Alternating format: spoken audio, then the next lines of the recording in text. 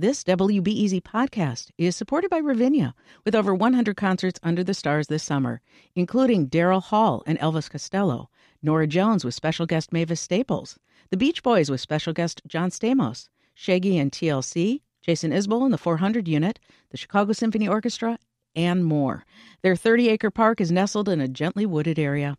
Bring your own picnic or eat at one of the park restaurants. Tickets available now only at ravinia.org. This WBEZ podcast is supported by the American Foundation for Suicide Prevention. Suicide is a topic that hides in the shadows. It's time we talk away the dark, learn how to spot the warning signs for suicide, and how you can have an open, caring, real conversation to help save lives. Visit the American Foundation for Suicide Prevention to watch the new short film and learn more at afsp.org/talkawaythedark. It's Curious City, where we take your questions about Chicago and the region and investigate, report, explore. From WBEZ. Hey, I'm John Facile, and our question this week has a far-flung origin. Max Melgarejo lives in Chicago, but he has family in Lima, Peru. So he visits from time to time.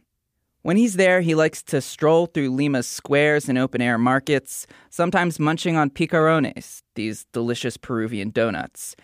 And he always notices this thing about the streets. In Lima, the streets are all made out of cement. That's gray cement concrete, not blacktop asphalt, which is what the streets in Chicago and most other U.S. cities are paved with. This gets Max thinking about potholes, which is something only a Chicagoan would find themselves thinking about while visiting South America. He notices fewer potholes on the main boulevards of Lima than he does back home. 8 or 9 times a day I hit a pothole. You kind of get that da-dunk, da-dunk. The first tire goes in, and then you kind of bounce or jolt, and then your rear tire goes in. So he asked us, is asphalt the best choice for Chicago's streets? This is a question I've had myself. I'll be driving on the all-concrete Dan Ryan, and it's smooth sailing until I get off at literally any exit. And then, Pothole City. You know that old adage that Chicago has 2 seasons, winter and construction? Well, despite all the road work, the city has paid out nearly $3 million over the past 10 years to drivers whose cars have been damaged by the poor condition of our roads. So why spend all that money constantly repairing them? Why not build roads that are meant to last by using highway-strength concrete instead of crumbly asphalt? I visited the company that has the largest asphalt supply contract with the city of Chicago, Ogden Avenue Materials, located along the North Branch of the Chicago River. There, I met engineer and fourth-generation owner Ann Began Wilson. She gave me a tour of her plant. So we'll start here in the back. You can see piles of the raw material that make up asphalt. There's gravel, sand, and chunks of recycled asphalt shingles and road surface. It all gets fed onto conveyor belts and combined with hot petroleum tar. That tar is called asphalt binder. That mixes with all of the virgin rock and the recycled material into our finished product. The finished asphalt is stored in these 60-foot-high green silos that have chutes at the bottom. Trucks drive under them, the chutes open, and hot asphalt pours out. Asphalt comes out at 300 degrees, so it's hot. The drivers have to stay in the trucks with windows closed so that nobody gets hurt. So in other words, this would be a great way for somebody to die in a horror movie. Of course, asphalt has a well-known rivalry with a certain other paving material. The competition between concrete and asphalt people is legendary, I guess. If you were to go back in history and look at the Roman roads, there was probably some guy peddling asphalt and some guy peddling whatever version of cement and concrete. This is Randy Riley, and he is definitely a concrete guy. They didn't build Soldier Field out of asphalt. Randy heads up the Illinois chapter of the American Concrete Association. He says that while concrete costs a lot more up front, it's ultimately the more economical choice because it requires less maintenance than asphalt. We tend to build asphalt pavements, and they have a 15-year service life. Concrete has a 25, 30, 40-year service life before you do something to it.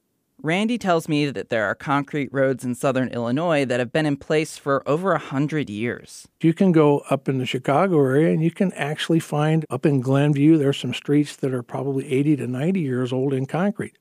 A suburban street in Glenview isn't going to handle nearly as much traffic as a high-volume urban street, like Ashland Avenue. So I went to Chicago's Department of Transportation to ask why they choose asphalt, the cheap, fast option, over slow, durable, reliable concrete. John Sadler, the department's assistant chief highway engineer, says a fully concrete road is impractical. That's because there's a complicated spiderweb of utilities beneath our urban street network. We have everything from telecommunication lines to sewer, water, gas, ComEd.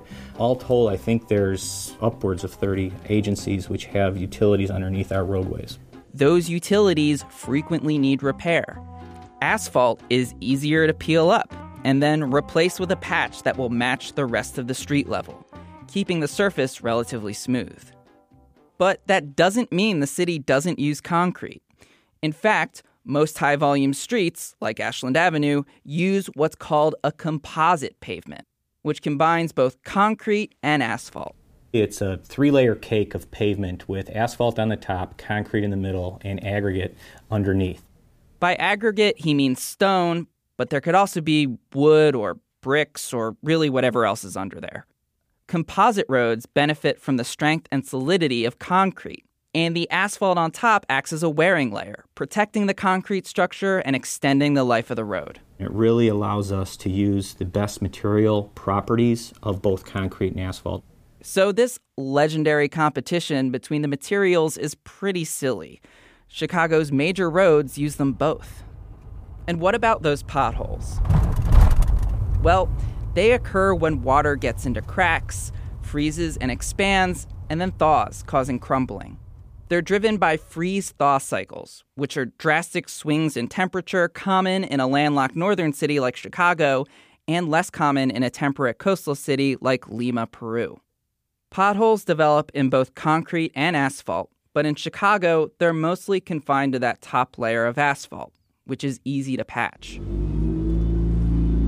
A few weeks ago, a road crew resurfaced the intersection of Harrison and Ashland Avenue. It was drizzling slightly, and the raindrops made the hot asphalt hiss. The workers knocked out the whole intersection in one morning. Fast, right? Well, in the last 5 years, the city has repaved almost half of its 4,000 miles of roads. So, asphalt haters, put that on your street and pave it. Reporting for this story came from me, John Facile. I'd like to thank William Vavrick and Kevin Burke for their help. Support for Curious City comes from the Conant Family Foundation.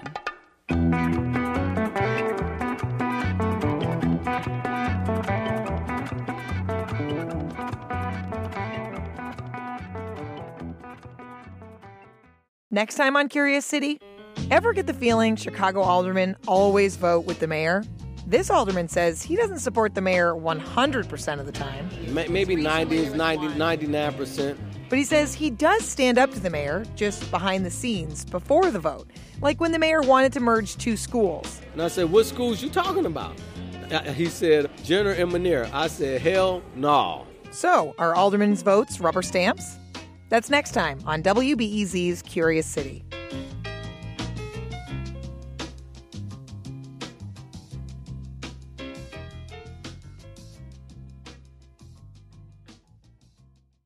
Thanks for listening to the news live on WBEZ and NPR. The WBEZ stream sounds great in the kitchen on your smart speaker and anywhere on the WBEZ app. Listen every day.